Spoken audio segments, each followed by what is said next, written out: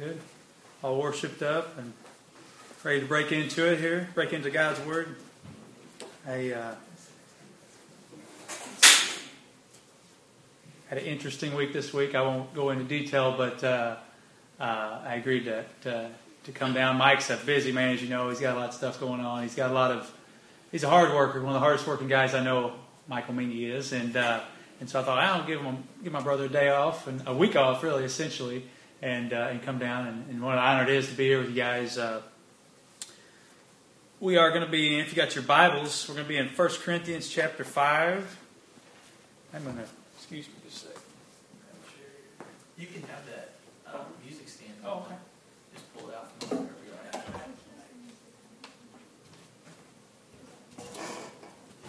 All right, got a stand here, and a borrow.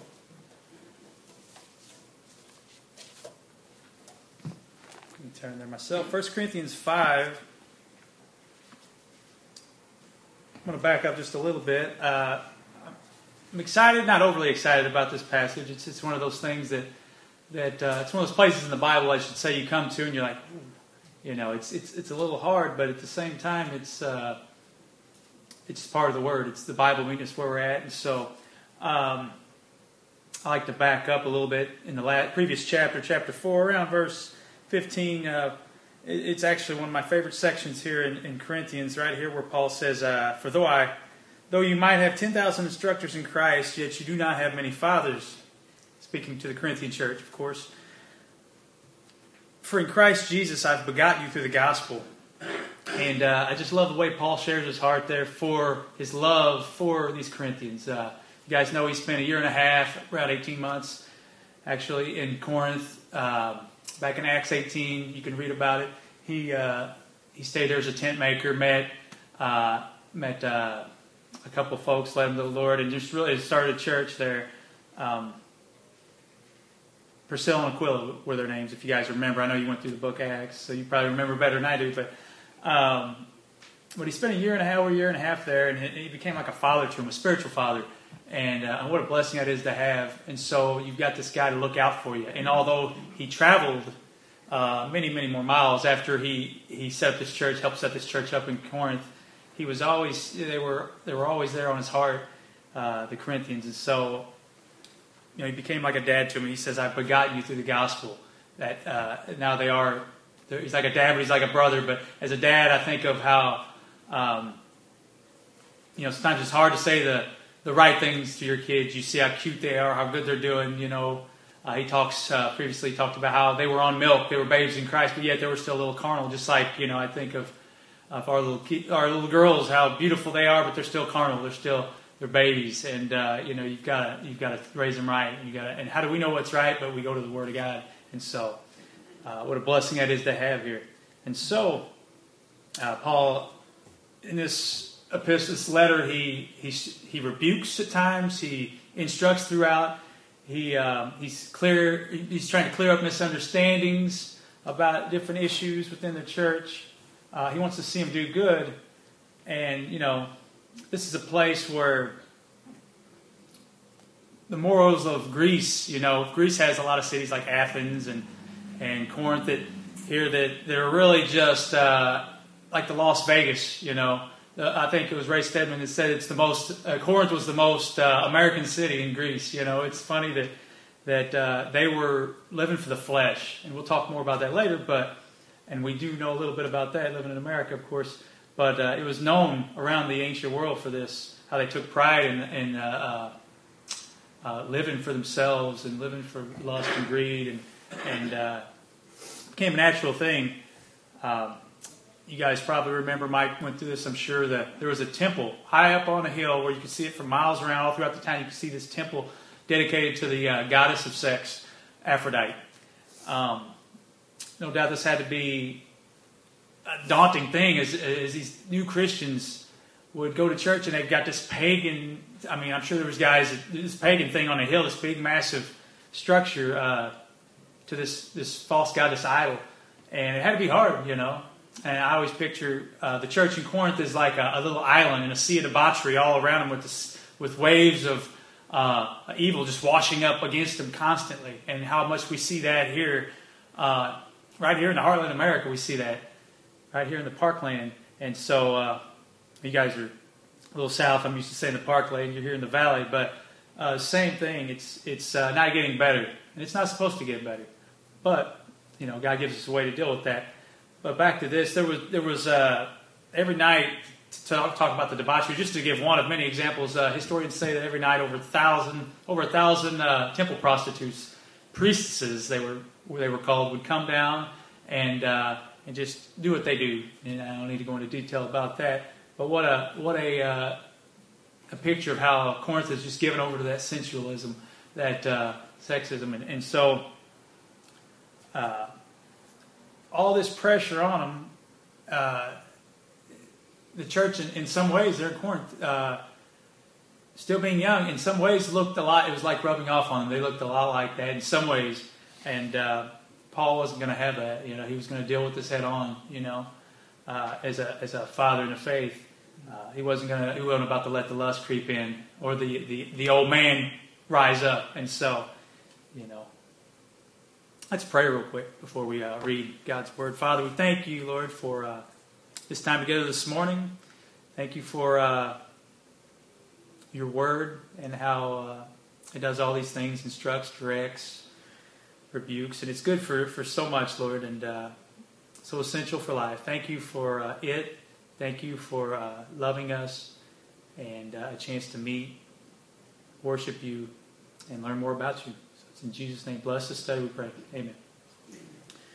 So chapter 5, 1 Corinthians, verse 1 says, "It is actually reported that among you, there is sexual immorality among you, and such sexual immorality as is not even named among the Gentiles, that a man has his father's wife. And you are puffed up and have not rather mourned that he who has done this deed might be taken away from you. For indeed I, absent in the body, but present in spirit, have already judged, as though I were present, him who has done so with this deed. In the name of our Lord Jesus Christ, when you are gathered together, along with my spirit, with the power of our Lord Jesus Christ, deliver such a one to Satan, for the destruction of his flesh, that his spirit may be saved in the day of the Lord Jesus." Verse 6, "Your glorifying is not good. Do you not know that a little leaven leavens the whole lump? Therefore purge out the old leaven, that you may be a new lump, since you truly are unleavened.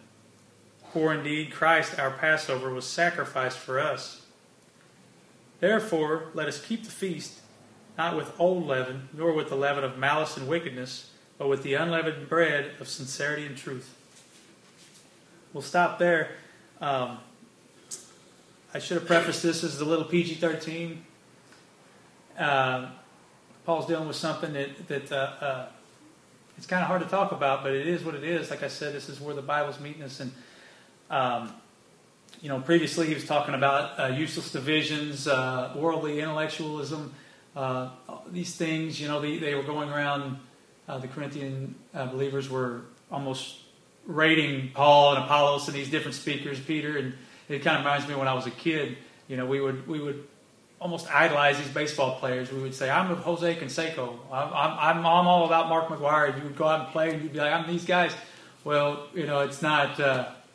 They're not meant to be gods for us to worship. And it's so easy to do that in sports, or I could go on and on about sports, but really, anyway. And so they were almost rating these guys as little idols, and so and anyway, that's just one of the many things Paul was addressing.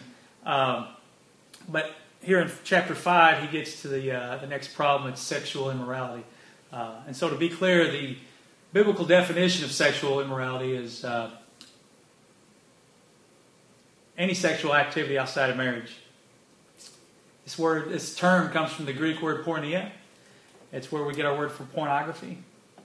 And so that obviously, we won't go into all of it, but it includes homosexuality, fornication, which is sex before marriage, adultery, cheating on a spouse, and that's just to name a few, but you guys get the idea. It's an all-encompassing word that covers any sexual activity outside the confines of marriage, the boundaries that God set up. And so I think about how the Bible it talks about sexual immorality so much, and there's a reason for that. God knows that we struggle with that, especially as men. That constant pressure of that, and in the society we're in, there's it's such a visual thing, and we've got to guard our eyes and guard our hearts and minds against this.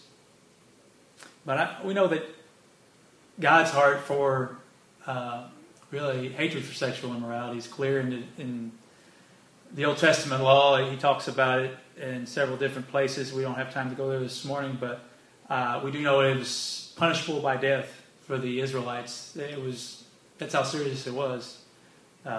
Sex outside of marriage, sex before marriage, and so God wanted to keep His people pure. He wanted to keep, just like He wants to keep our church, keep His church pure. And so, even though we live in this age of grace today, the sin itself still just as serious. I think about how back even as the law was being given to Moses came down from the mountain and he looked, and the people were having this big party, and I can't even describe to you how bad it was. And God had to strike down a lot of people, and so and that wasn't the only time, but it's a serious thing. He even says in 1 Thessalonians 4 that if you're ever wondering about the will of God, this is one thing here. The will of God is that you should abstain from sexual immorality, and that it's so easy to get desensitized by the culture, but against this, and we shouldn't lose our shock. Is my point to the things around us that are against what God says. The God of the universe created each one of us. He loves us more than we can imagine. It's His will for all of us to make this a way of life, to abstain from this kind of thing. And so, obviously, like we just read, it's crept into the church, and that's got to be dealt with.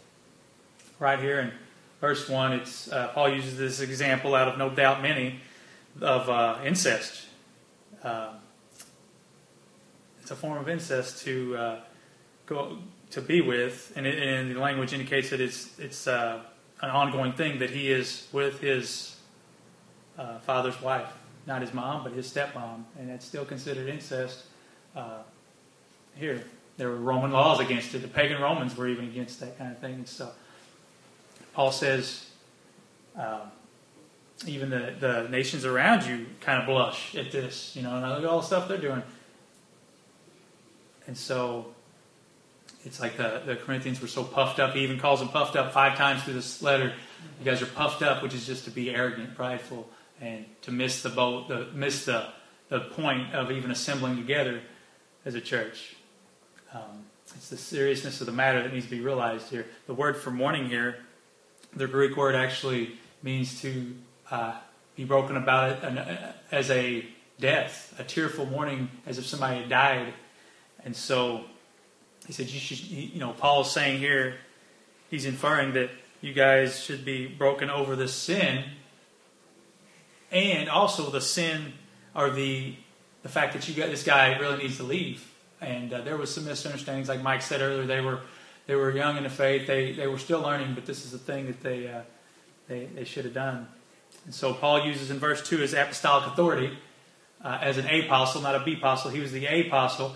He spent time with Jesus. He sat at his feet, and Paul here, as a leader in the church and a disciple of Christ, he exhorts these Corinthian Christians to kick the man out of the church. He says, I'm not there, but my spirit is there. The power of the Lord is there, in that God's already, He's not accepted of this. He's already judged this thing before it's even happened by His word. If we're wondering about a thing before we do it, a lot of times we can look in Scripture and it's not gray, it's black and white. This is the kind of thing that's not acceptable for purity's sake. And so he exhorts the leadership there to do this. It's not just something that popped up. We know that it's been ongoing. People know about it. The woman here, first time I've read this, I thought, where's the woman in this? Where's she at? evidently she's not a believer, because later on we're going to read that the church is not to judge the unbeliever. The church is to judge. Judgment begins at the house of the Lord. It is to be with somebody who says they're a Christian. They are going to be judged to that, held to that standard. And we know that it doesn't happen. You look around at churches, if you talk to pastors and leadership, if they share with you, from what I've seen, it doesn't happen a lot. Thankfully, very rarely. But the teaching, the principle of this is in Matthew 18. If you guys want to turn there real quick. Straight from Jesus here in Matthew 18. Really, I'd like to preface it while you guys are turning there with Galatians 6:1. And Galatians 6:1 says, "It's brethren, if a man is overtaken in any trespass, you who are spiritual, restore such a one in a spirit of meekness, considering yourself, lest you also be tempted." So once again, we're called to confront, to approach the person, not to cower, but at the same time not to be so bold that it can't happen to us, whatever this is. And this is just not sexual immorality, guys. This is sin in the church that has to be dealt with. And so it encompasses many different things that the Lord doesn't want it to be ongoing for, once again, the purity of the church and the growth of His people. And so in a spirit of meekness, of gentleness, we're to go. Here it says in verse 15 of Matthew 18, "Go to your brother who sins against you. Go and tell him his fault between you and him alone." So you just roll up there by yourself. And if he hears you, you've gained your brother. No pressure. You're by yourself. And if he hears you, great. If he receives that, if he I want to repent. I've been waiting for somebody, to come up and talk to me about this. I want to get out of this. And then in turn, you can help your brother. You can help him in that restoration process. And I like what Skip Heitzig says. He says that it's not, the goal is restoration. And all this that we're talking about here, it's restoration. It's God's heart, not excommunication. Nobody wants somebody to be kicked out of the church.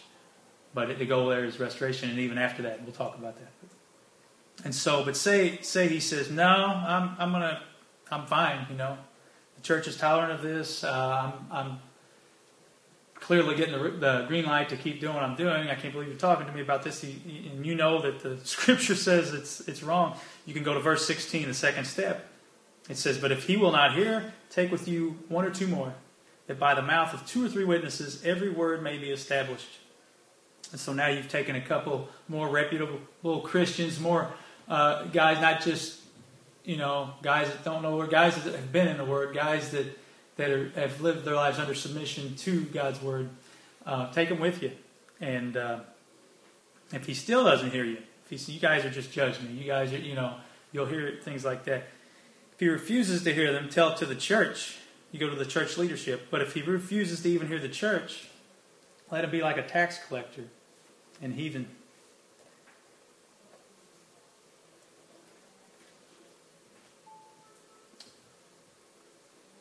And so, if he refuses to hear, the church is not going to accept this, then there's no reason for him to be there, And this has happened before in another letter. Paul had to, Hymenaeus and Alexander, I believe were their names. Paul had to deal with them in the same manner. They were believed to be in church leadership, possibly pastors, and they got kicked out. They got excommunicated, and so we never hear anything else about it. But the cool thing, and I'll just tell you ahead of time, the cool thing about this guy, 2 Corinthians chapter 2, I believe, he doesn't give the guy's name, he doesn't hear either, but we believe this is the same guy. And so just to give you guys a little something positive here, some hope here that he does get restored. So it does happen, we know that. That's what, sometimes it doesn't, sometimes it does happen.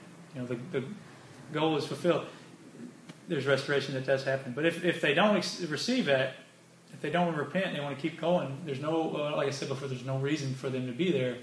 And really 2 big reasons are because they'll just leave, it compromises the church, obviously. It defiles the church. The purity will be lacking and it'll deteriorate. And and plummet from there when people start seeing that.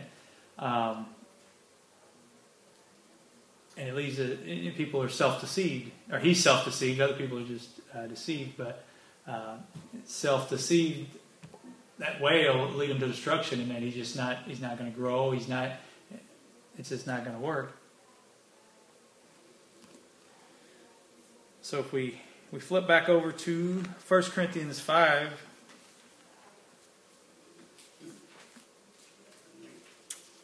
Verse 5 is kind of interesting. Some might look at that and say, "Deliver such a one to Satan for the destruction of the flesh, that his spirit may be saved in the day of the Lord Jesus." And what does that mean? Well, what is the flesh even? We've hit on it earlier. The flesh. Let me go back. Romans 6. Mike hit on earlier. Romans 6 talks about how we've been given a new nature. We don't have to follow what the Bible calls the old man anymore. We don't. We can be resistant to sin. We don't have to sin. We're not. We're empowered by the Holy Spirit living inside us now. Before when we were unbelievers, we didn't have the Holy Spirit living inside us, and so God gave us His Holy Spirit to lead us and direct us in all ways, and give us power over sin. The old man's died. But the thing is, hopefully that makes sense to you guys. I just kind of skimmed over a major topic in the Bible, but Romans 6 is a good place to go. Let's see.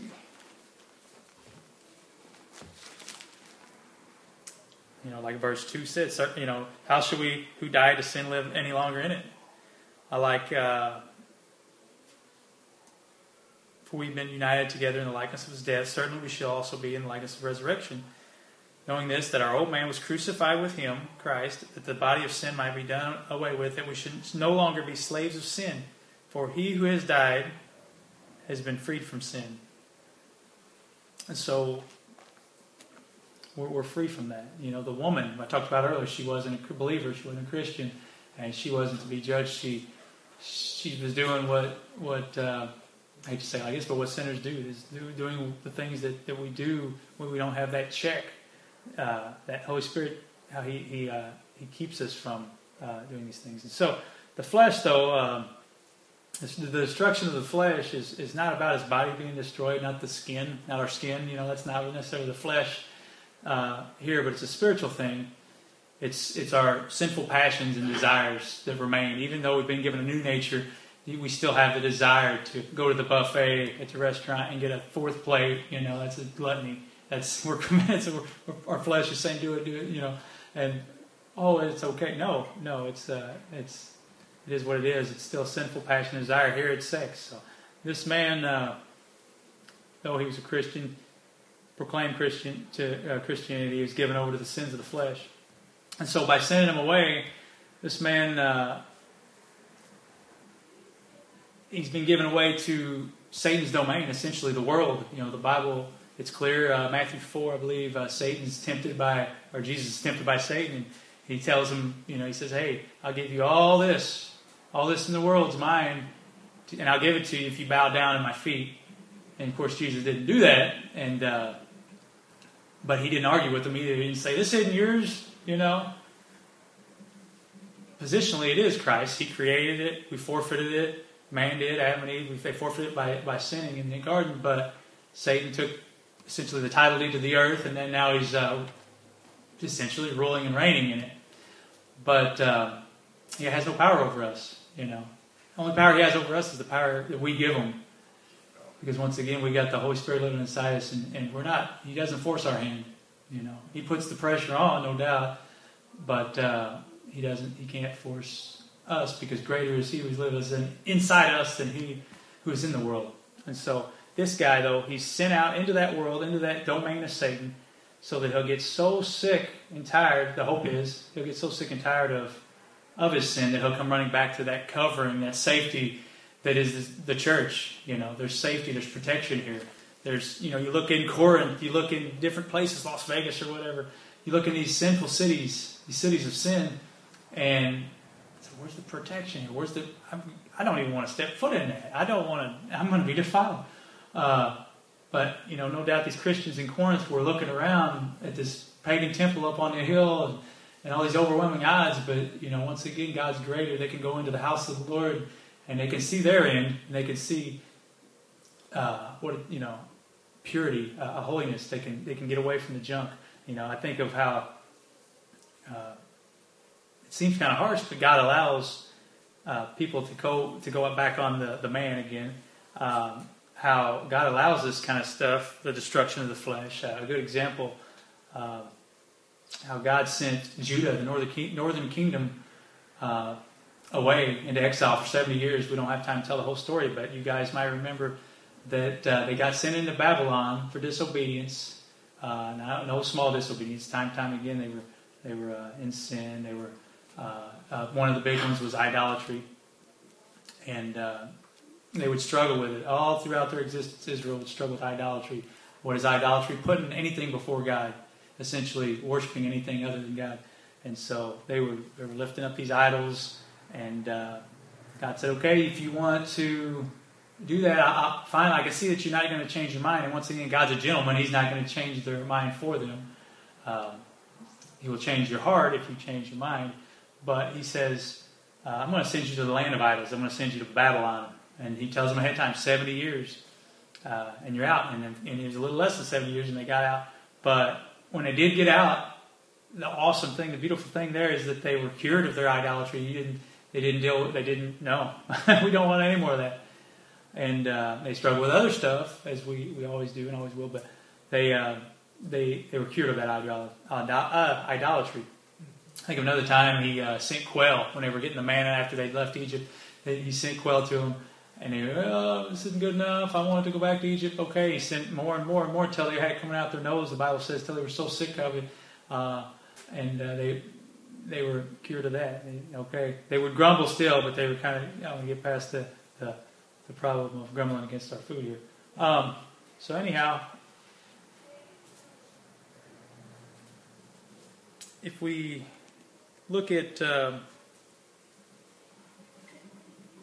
11 also in verse 5, how He says the spirit may be saved in the day of the Lord Jesus.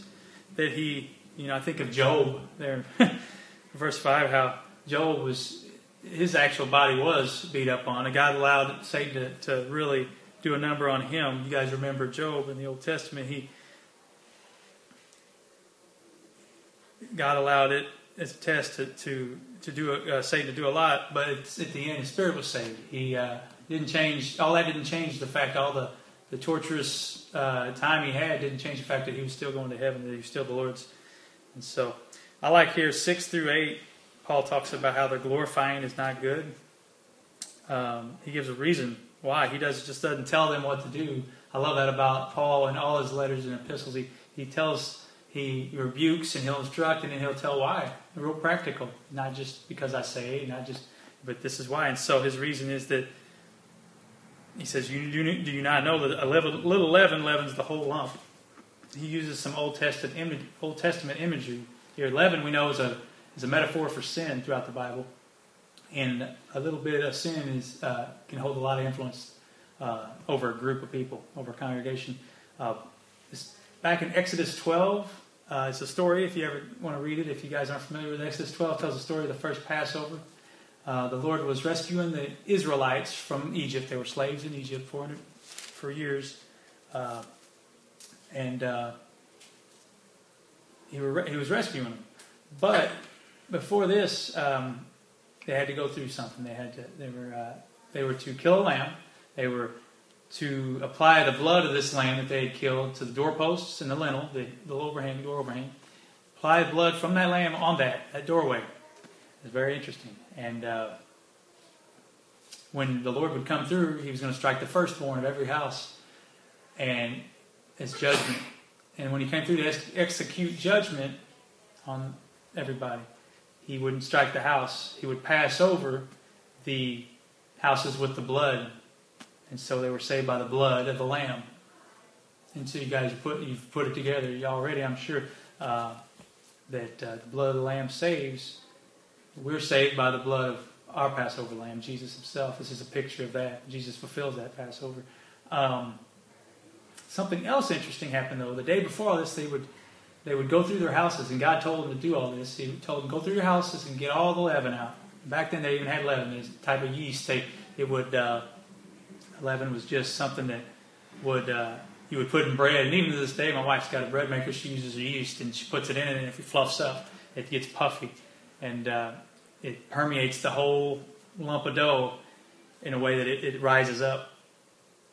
And so the Israelites would go through the houses and they would remove that same thing, that leaven, and anything with leaven in it, and get rid of it.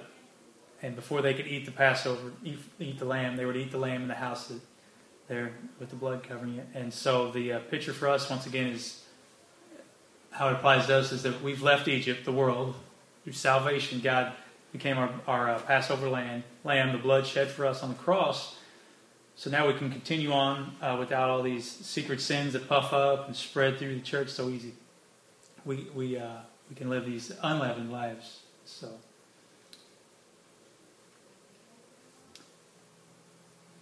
It's really, I think it's interesting because he's really calling the Corinthians here and us, as we read it, to recommit to holiness and purity on our parts.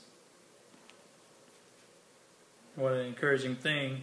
He says down in verse 8, let us keep the feast not with old leaven, not with the old, this is once again, this is symbolic for the old life, the old man, the old sins, nor with the leaven of malice and wickedness, but with unleavened bread, the unleavened bread of sincerity and truth. We're to celebrate, to celebrate that freedom we have to not have to sin, to be able to be in a body of believers, to be able to worship God without the sin rising up. He's encouraging us in that, and the joy that all that brings when we are free. It's funny, I think about how great we feel when we do something great, but how much greater we feel when it's not of us and something great happens to us and we get to glorify God. I hope that makes sense. I just really think it's an amazing thing that we can just bask in His presence and His sovereignty in our lives. But to keep rolling, let's go ahead and finish the chapter out. I'll read the rest. Verse 9, 1 Corinthians 5 says, I wrote to you, Corinthians, in my epistle, not to keep company with sexually immoral people. Yet I certainly did not mean with the sexually immoral people of this world, or with the covetous, or extortioners, or idolaters, since then you would need to go out of the world. But now I have written to you not to keep company with anyone named a brother who is sexually immoral or covetous, or an idolater, or a reveler, or a drunkard, or an extortioner. Not to even eat with such a person. For what have I to do with judging those also who are outside? Do you not judge those who are inside? But those who are outside God judges. Therefore put away from yourselves the evil person. We see here that apparently there was a letter that was written before this to the Corinthians that we don't have record of. But he warns them, like I said earlier, this kind of thing, the sexual immorality being dealt with, he's already started dealing with it. He's warned them about this already. And so, once again, like we looked at earlier, he has to deal with it and kind of go strong on them a little bit there with his exhortation. But he told them before not to keep company with sexual and immoral people, but he wasn't talking about the people in the world. He gives this list of covetous, extortioners, idolaters, not the worldly people.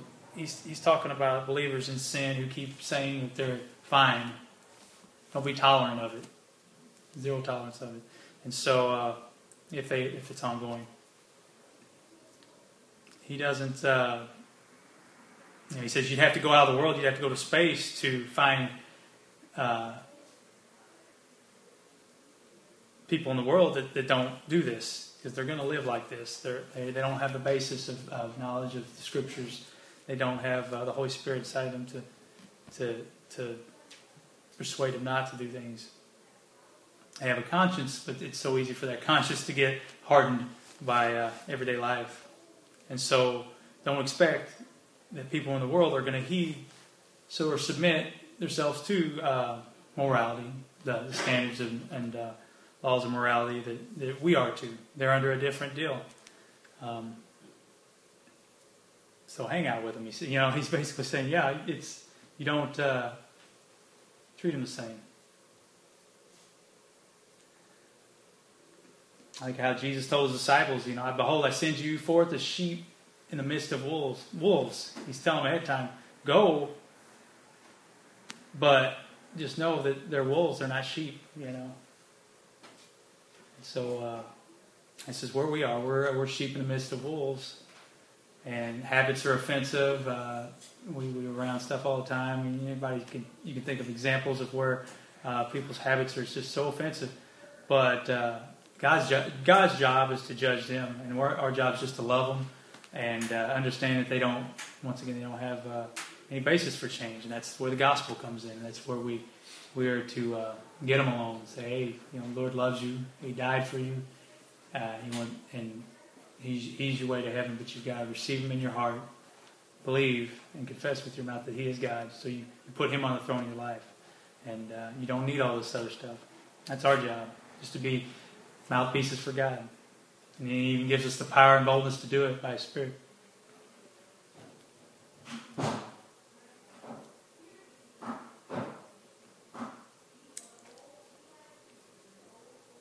He says not to even eat with such a person who is named a brother. Once again, this man was proclaiming himself to be a brother in Christ, and he's eating was a serious thing as then and now. When you take somebody out to eat, you want to know more. It's an act of friendship. You want to know more about them. You're trying to intertwine lives together a little bit. You're loving on one another. And he says, don't do this. Treat this guy as a heathen and tax collector, which was saying you're not to beat on him, you're not to condemn him, but he's not to keep thinking his sin's okay. You're not to be endorsing sin, I should say. Once again, for what have I to do with judging those outside? God judges those who are outside. We're to judge those inside. I really believe that how we're just plummeting into sin as a society, it's getting worse and worse. Obviously, we said that. I think this would help a lot. I mean, I don't want to see people hurt, but if the church was doing what they were called to do, if the church were going in the power of the Lord and the guidance of the Lord to head off sin, before it leavens up, puffs up, and gets this big, I believe it would look a little different. I think it would draw people to Him, that purity, to walk in the beauty of His holiness is an attractive thing to people. And finally, verse 13, he says, put away from yourselves the evil person. This is a verse that it's an interesting thing. Paul does this. He'll give a verse like this, and it's actually found in, I think, 4 or 5 different places in the Old Testament. It's the same verse. It says, put away from yourselves the evil person. So and they're all in Deuteronomy, and so we know that the camp of Israel, sin rose up. God, put them away. We're not going to tolerate it, and that cuts down on that kind of thing. I think the prisons would be a little less full. I think there'd be a little less. People would think a little more before they did something if there was a serious but righteous thing done there. So as we finish this, I think about how my pastor, he says this a lot. He says, we're not to be, as a church, we're not to be, keep the doors shut, be like policemen watching out and then bust out on people when they come up and they're in the wrong, but to be like a hospital. The church is to be like a hospital. That we bring in the sick people, treat them, love on them, make things right. Restore such a one who's been here and is coming back in repentance. And so to be paramedics and not policemen, I think about, breaking a bone. Say you break your arm. Well, it takes weeks for that thing to set back up. And you've got to baby it, and you've got to go back for treatment and checkup and help with it. And how much more we are to spend those 6, 8 weeks, 2 months, 3 months, maybe a year with our brother or sister in Christ. Spend with them, helping them to come back into that fellowship with the Lord, being their accountability, willing to be their accountability.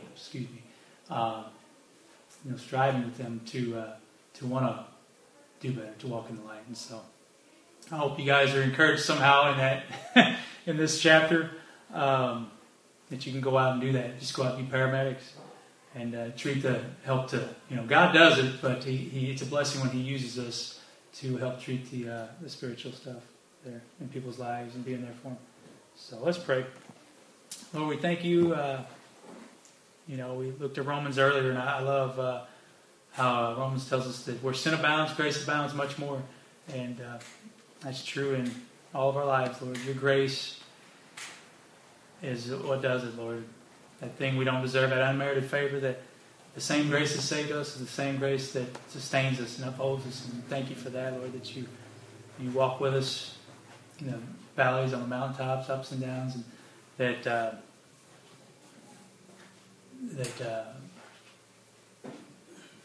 Lord, we can do that very thing with you. And so we pray that we can walk in the light. Help us to walk in the light as you're in the light, Lord.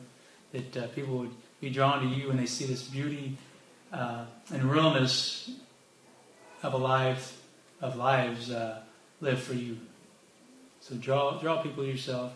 Use us, Lord. Keep us pure, we pray in Jesus' name. Amen.